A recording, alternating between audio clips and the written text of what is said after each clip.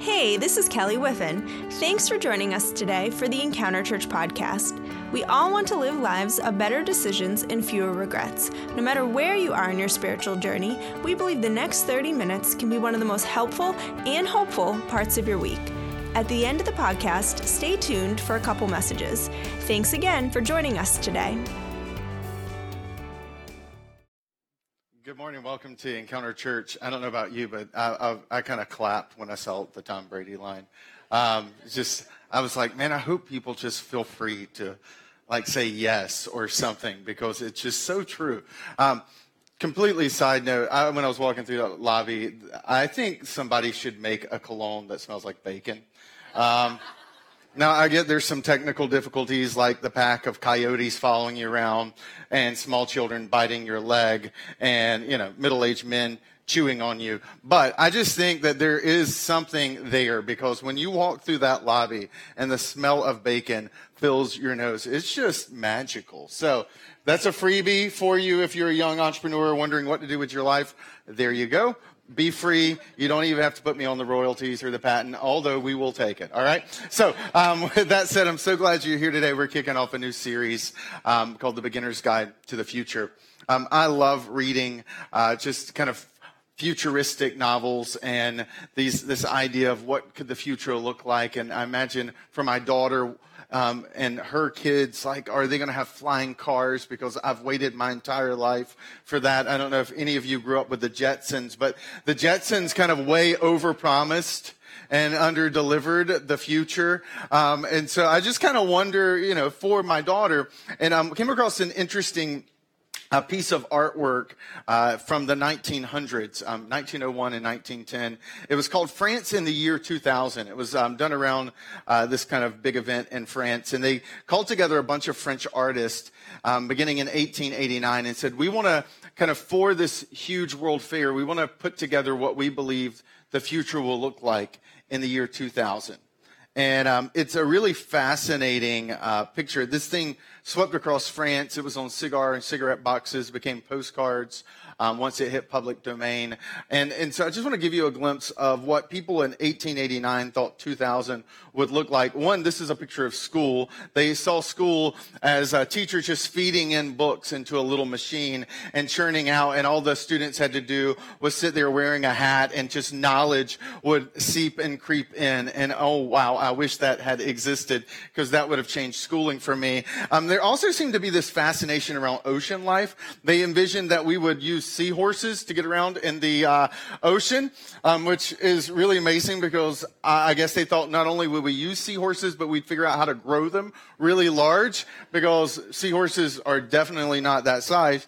And the fascination with the ocean life spilled in even to sports, where they had this picture of racing in the Pacific on I guess barracudas, and notice all the spectators gathered in to watch the barracuda racing.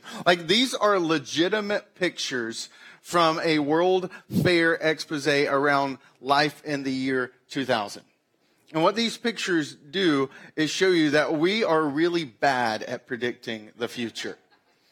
Right? I mean, the 1900s were not known for any of those things. What they were known for were the worst wars in human history. None of the French artists predicted space travel. They figured we would be riding seahorses, but they never imagined we would make it into outer space. And the point of this series is that we fall into a trap when we try to predict the future. But there is another type of future that I think is actually even more important, and it's not the future, it's your future. And this is what this series is about. This isn't going to help you with your stock market predictions, but this will perhaps raise your stock at home and change the way people see you. In fact, this idea of the future was a tension point in a letter written almost 2,000 years ago. There was a small group of people who were kind of wrapped up in a debate about the future. It's around 45 AD. They're a group of people, and their lives have been turned upside down, because about 15 years prior to that moment, as my mentor likes to say, nobody expected to find no body that day in the tomb. And yet somehow outside of Jerusalem, a group of people show up at a tomb of a revolutionary rabbi who had predicted that he would come back from the dead. And when they arrived at the tomb, there was nobody. And because nobody had predicted nobody, it kind of upended the whole climate and culture of Jerusalem at the time. And the followers of this radical rabbi named Jesus started remembering his words. Like he said that he was going to come back to life at 3 days. And so these people, while they were ancient people, understood, I think, something that we all modern people can appreciate, that if someone predicts their own death and resurrection and comes back from the dead, we should probably go with that guy. I'm just saying that guy probably has some things figured out that some other guys do not.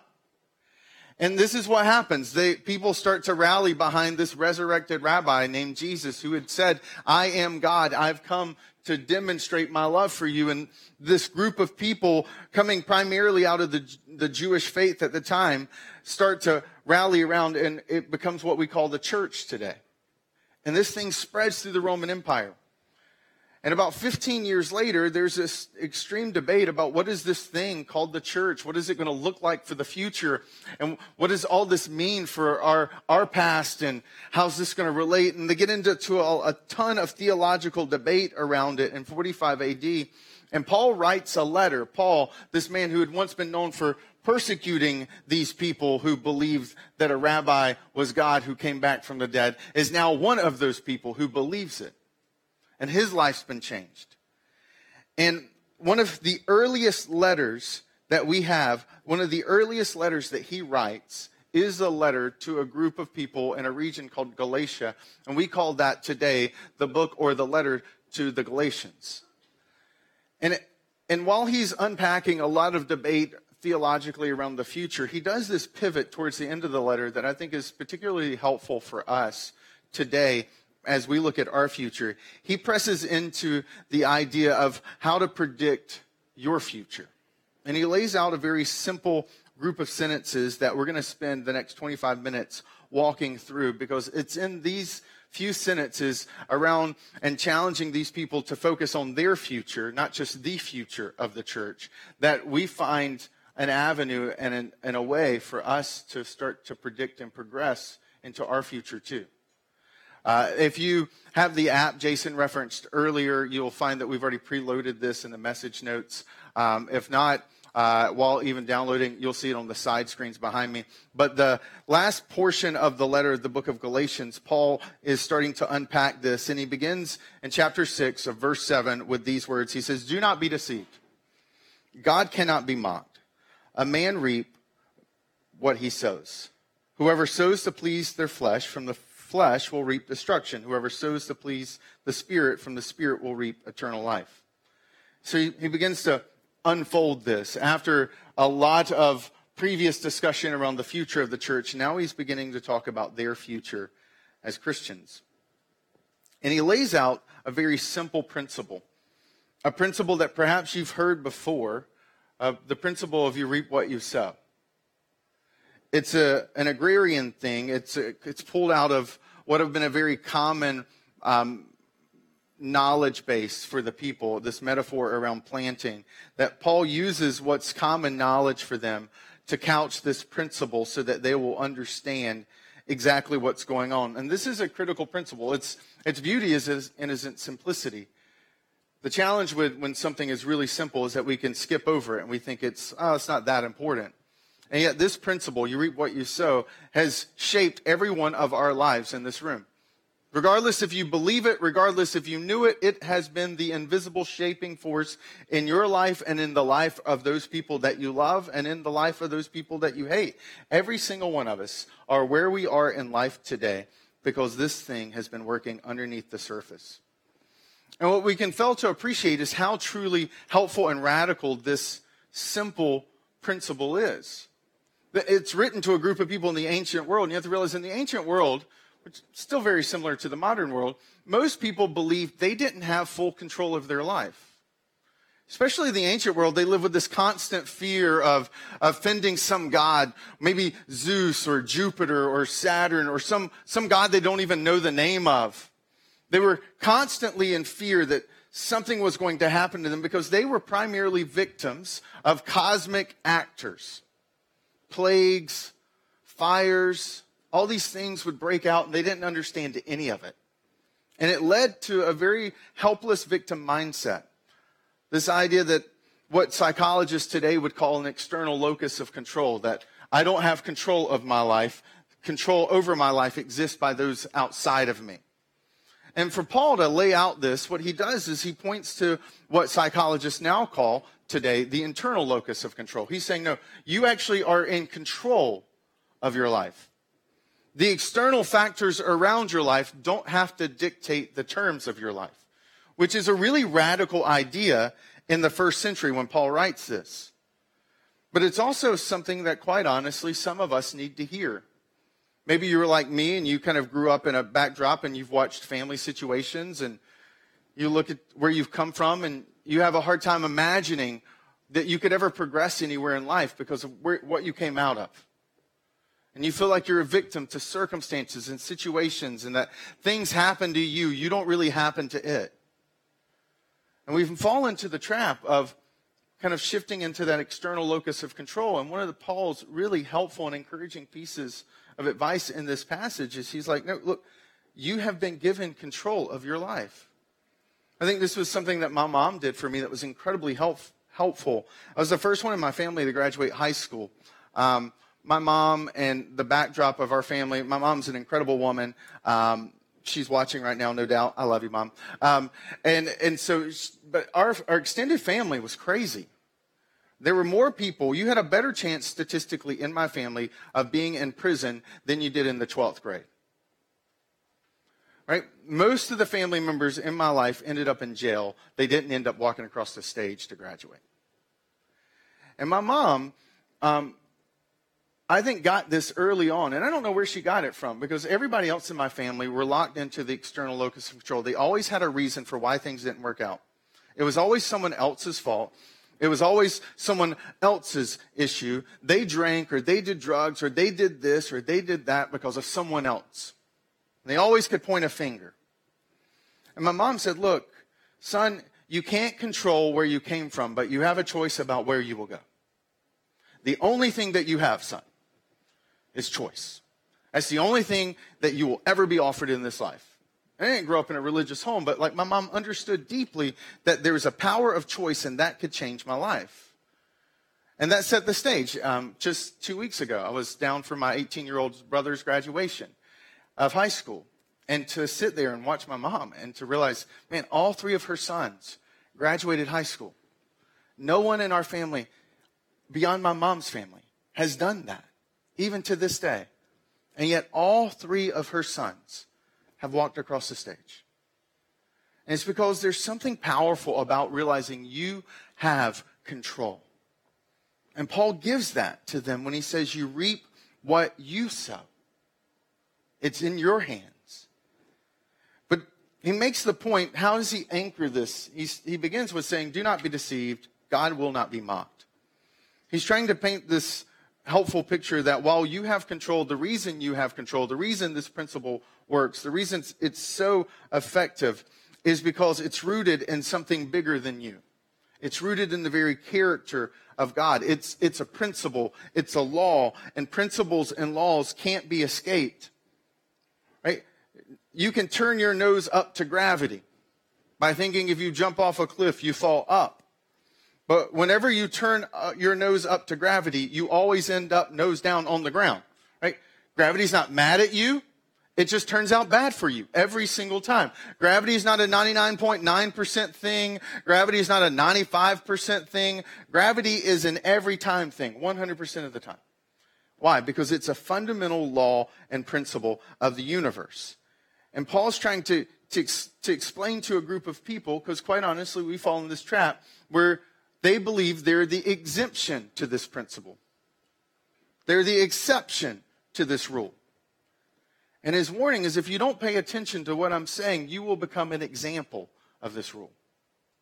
You will fall into its power because this is not something you can exempt yourself out of. What you sow is what you reap. And it's rooted in the very consistency, character, nature of God. The same God who created the universe where gravity exists has spiritual principles that apply to our lives too. And it's in this realm of choices that Paul's camping in. And then he moves on. He's wanting them to understand it's not just that it's rooted in the character of God, because that's a really helpful component of this principle. He also makes the point around this agrarian thing using seed, right? And so it's one of those things, again, that we can take for granted. But he's making the point that the content of the seed, right? So here's a seed in my hand. The content of the seed is going to be consistently found in the harvest. That sounds really simple. But imagine a world where that was not true. Imagine a world where this is an apple seed. Imagine a world when you planted an apple seed, you didn't get an apple. You got what's called a mandrel tree. That looks like an apple. But the mandrel tree is, according to Guinness Book of World Records, is the most deadliest tree on planet Earth. It's a tree that you find in Florida, parts of the Caribbean. Its Latin name is Hippomane manciella, which means little apple that makes horses mad in the Latin. That's actually its scientific name. Now, it looks a lot like this. In fact, it tastes a lot like this. It's super sweet. But the problem with this tree is the moment you bite into that piece of fruit, your lips, your tongue, and your throat begin to just burn. A couple of bites in, and you're potentially dead. Now, it's not just, remember, it's not the most poisonous fruit. It's the most dangerous tree. Because this tree, everything about this tree is evil. The tree, the sap, the leaves, the bark, the sap of this tree is so caustic, is so acidic, that if you happen to somehow park your car underneath it, and sap dripped onto your car, it would strip your paint off your car. If you happen to brush up against this tree, or a leaf was to fall and brush up against your face, whatever it touched, it would burn and blister. If rain happened to be falling and raindrops bounced off this tree before it hit your head, you would, again, feel an amazing amount of burning and blistering. If this tree caught on fire and you happened to be in the proximity and the smoke shifted because of the wind and it blew in your eyes, you would go blind. Like, this tree doesn't play. It's a terrifying tree. And if you ever encounter one in the Caribbean or in certain swampy regions of Florida, what you'll notice is a ton of signs all around it that says, do not touch this tree. Your life is in danger. And yet we take for granted that what we plant in the ground consistently comes up as the same thing. We don't live in a world where you drop this seed and you get that. And this has been actually an essential thing for our species to thrive, right? There's a predictability to life. And Paul's trying to make the point that what you have inside the seed is what you get when the seed comes up out of the ground. That what you plant, you will grow. And this isn't just a helpful piece of knowledge around seeds. This applies to our choice. If you make a bad choice, as he's about to unpack for us, you get bad consequences. If you make good choices, you get good consequences. This is consistent. It doesn't change. But there's an even more powerful part of this principle, that what you sow, you get more in what you grow. So this seed, taken from an apple, will not produce one apple. An apple seed has the potential to produce 16,000 pounds of apple over the course of its life. It will produce enough of these to fill an entire 18-wheeler tractor trailer. It will produce about, if you took all those apples, you could squeeze out 2,400 gallons of apple juice. All of that sitting in the power of this one seed. The reality is that in our choices, we tend to get more than what we just sow. A lot more grows in our life than the small choice that we sow. And I think it's one of those terrifying things that even before we step into some of those choices we're unsure of, it's worth asking the question, so if I reap what I sow, what will this choice grow? That's just a helpful thing to memorize. Because for some of us, we've gotten so blind to this principle that we walk through our lives and we just drop seeds every single day with no thought about what those seeds will become. No thought about what those seeds will turn into. And the way that we treat our kids and the way that we treat our coworkers, we just drop seeds. And the way that we treat our spouse, we just drop seeds without any regard for what will grow based on what we just sowed. And this is Paul's kind of emphasis, right? In verse 8, he makes the point to say that for those who sow to the flesh, they reap destruction, and those who sow to the Spirit will reap eternal life. Paul is using some little different, he's using a very first century theological framework to describe consequences. He's essentially taking consequences and he's grouping them into two major choices. He's saying there are the flesh, which is synonymous with bad decisions that go counter to God's design for our life. And then he says there are the Spirit decisions, which are the decisions that are in line with God's will for your life. He's essentially saying, let's say you own a Chevrolet, right? You don't open up your Chevrolet glove compartment and find an owner's manual from Ford, right? Chevrolet made it. They produced the owner's manual. And Paul's saying, look, God made you. He has desires, purposes, plans, and a will for your life. Like he thought you up. You were his idea. That while on Father's Day we celebrate those people who were instrumental in bringing us into the world, they were just facilitating what God had originated. You were his idea. He planned you. And he created you. And so Paul's breaking in the flesh and spirit is essentially saying those choices that go in line with that owner's manual or the choices that go against what he intended for you. And he says for flesh, those that go against, he uses this interesting word, right? He says this leads to death or decay. It gets translated in different ways because the word he uses, this specific version, the NIV, uses destruction. But the word is far more morbid than that. It's actually a word that points to decomposition of a dead body. He said that these choices that are sown in the flesh, they bring death, which can sound, quite honestly, a little dramatic. But when you think about it, how many of our relationships have been killed through the small seeds of what we've said? How many relationships in this room or online don't exist anymore because of those small seeds of what was said regularly? See, the reality is that when things are reaped in this specific path called the flesh, it does bring death. Words can kill a relationship. It's why, as Christians, you periodically will say, well, what's the deal with like pornography, for example? Let's just take one that's way out there. Pornography is in this flesh realm because it kills intimacy. I've never sat with a couple who says, oh, the best thing that ever brought us together was pornography. It just took our marriage to the next level. Man, it was so strong. No, it kills intimacy. That's why it's so destructive and deadly, is because it begins to decay. Debt kills freedom.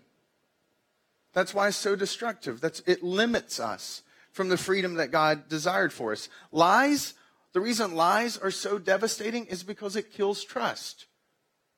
I mean, growing up, probably with your kids today or in relationships with some other coworkers or your significant other, when someone consistently lies to you, it kills your trust that you have in them.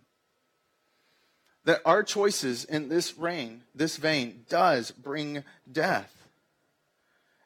And Paul is trying to make the point, like, look, those small little flirtatious moments at work or in your gym, they're killing the relationship at home. Because when you plant a seed, what you sow, you always get more in what you grow. And it's death when it grows. And this is why it's so important. He's like, there's this compounding interest that takes part in our choices. And then he flips and he says, but there's spirit. And he uses this word eternal life, which is, I know, not a phrase that many of us would use. And for Paul, when he uses the word eternal life, he's kind of taken his cue from Jesus, how Jesus would talk about eternal life. Eternal life is not just this thing about, well, when I die, there's this next thing. That's not eternal life. It's part of eternal life. Jesus and Paul both, when they spoke about eternal life, they meant what life, the idea of what God intended for your life in this life and the next. It was this idea of God present in your life today, not just that day in the future. That every day you could experience that life and that fullness. That that Paul later writes about being marked with joy, peace, love, kindness, gentleness, self-control. All these amazing things that I'm pretty sure all of us would swipe right and say, yes, I want more of that in my life. Man, I'd love to have more joy. I'd love to have more peace. And this is this notion of eternal life. All of this is wrapped up because Jesus made central to his teaching, I am life. And when you follow me, life comes in and follows you. And so Paul's trying to point to the fact that the same dynamic over here that brings death can also over here, done the right way, bring life. One of the, I think I've shared this before, but I think it's hilarious. When Jenny and I, after we got married, we'd moved locations, and so Jenny was finishing out her job teaching, and I was living in this town about 2 hours away, and so I lived with Jenny's grandmother. And I like to joke, I've only lived with one other woman besides my wife, and it was her grandma, right? And so Granny was around 80 years old. She had been recently widowed, and so Granny and I would eat dinner together almost every night.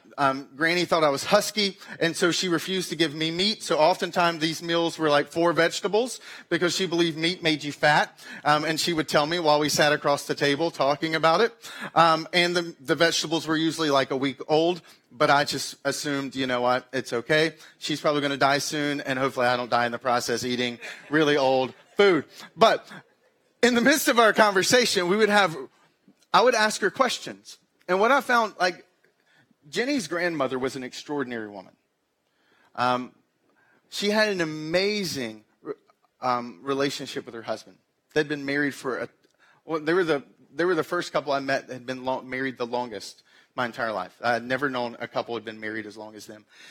And I would watch them when I was dating Jenny. And we'd go out to these family events, and they would still hold hands, or you could still, like, you'd see the tenderness and the compassion. And I was fascinated by it. And so when I would sit there across the table, I would just ask questions like, tell me about your marriage. Tell me about this trip, because she'd have pictures. Tell me about this time.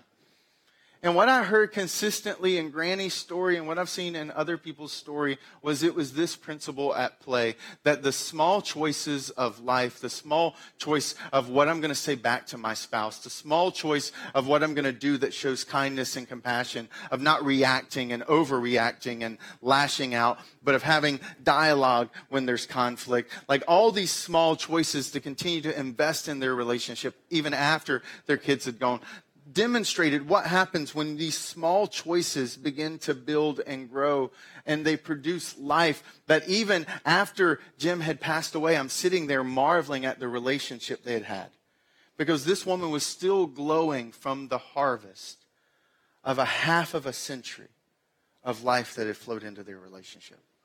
It was extraordinary. And Paul is trying to paint this picture of flesh and spirit, because the small choices we make every single day are growing into something far bigger than we can ever imagine.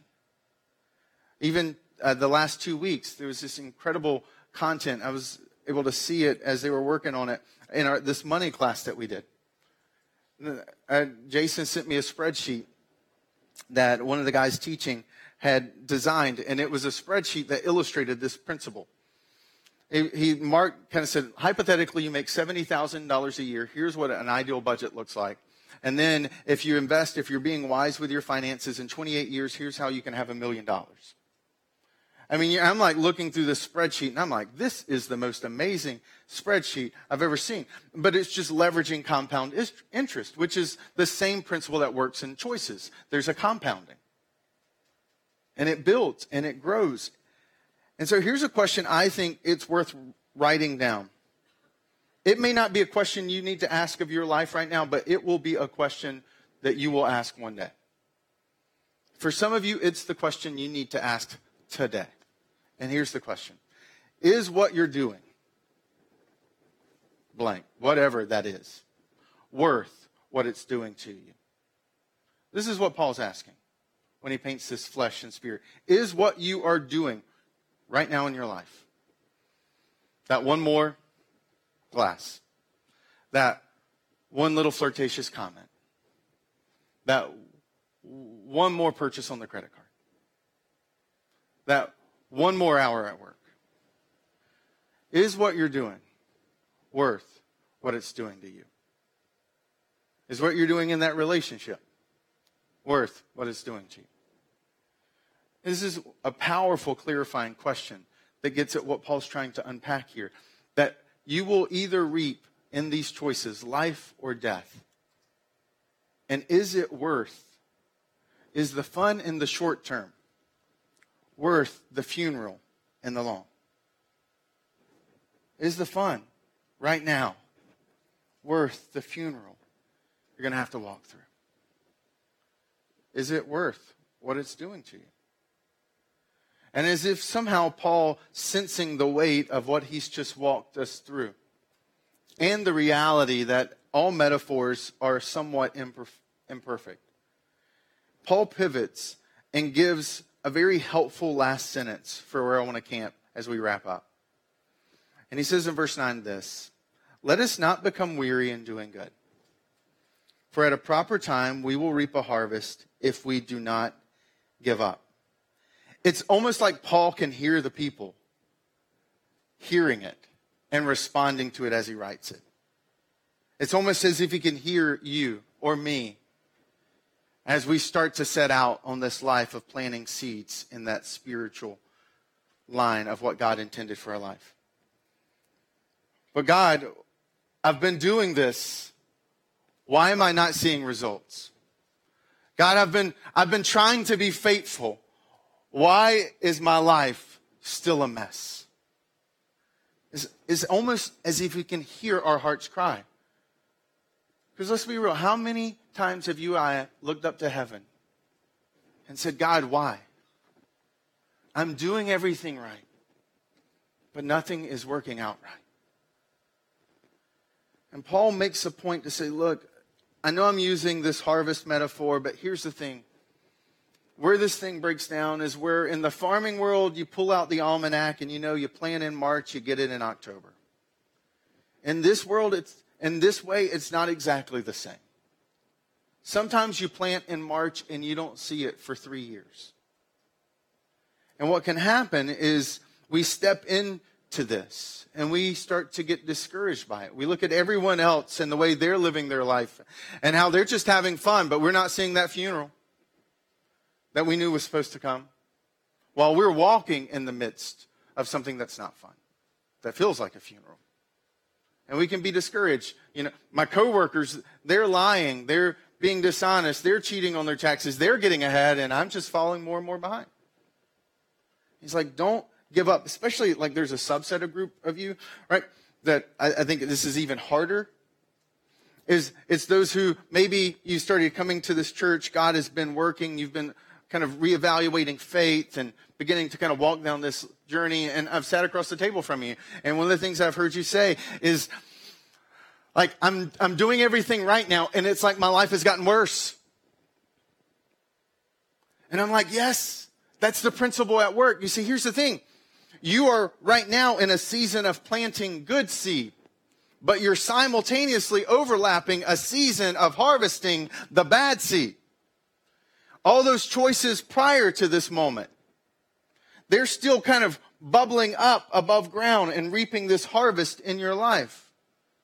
And you're going to have to walk through a season of dealing with the bad harvest from that previous chapter of your life. But I'm telling you that right now, if you keep focusing on planting the seed in the ground, one day this harvest will wilt up. And what will happen is you will walk into a new harvest that comes from that good seed.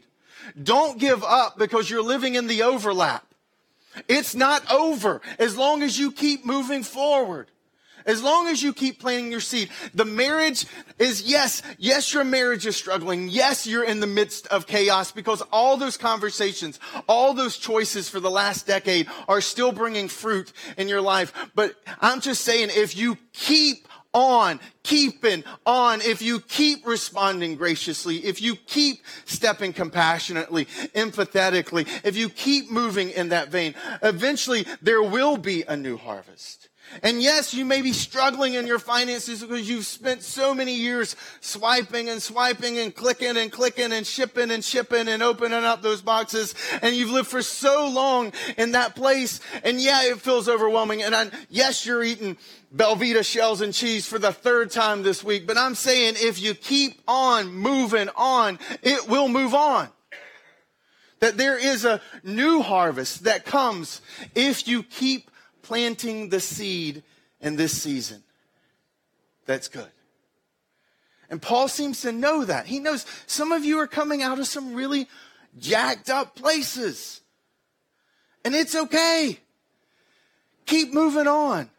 The harvest will eventually come. And for some of you who are walking in that dry spell between the seed and the harvest, don't stop. Don't quit. Don't keep moving.